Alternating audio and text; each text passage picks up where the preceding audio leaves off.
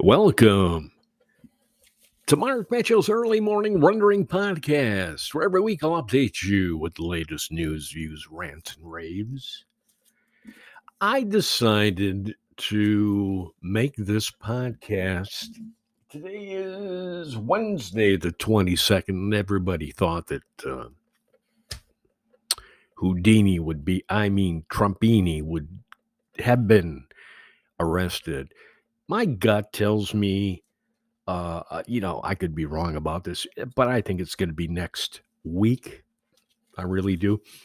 But let's get ahead of all the rambling that will take place when this does happen, because trust me, it's going to happen.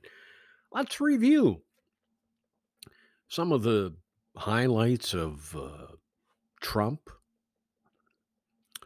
Going back to the 70s. Let's review all his achievements. And walk down memory lane. In the 70s, Trump was actually settled with the DOJ for violating the Fair Housing Act.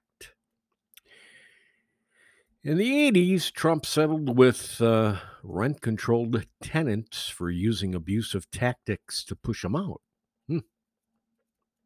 2005 and on, he was cited for multiple times for violating the Fair Labor Standards Act by failing to pay overtime or even minimum wage. Can you believe Trump would do that? Get to the 2010s. He settled suit for defrauding students at the renowned Trump University. 2020, Trump settled suit from D.C. for improper spending of nonprofit funds by his business and inaugural committees. 2022, Trump settled suit over a 2015 alleged assault by Trump security outside of Trump Tower. The beat goes on in 2023. Companies ordered by New York State Court to pay $1.6 million for tax fraud.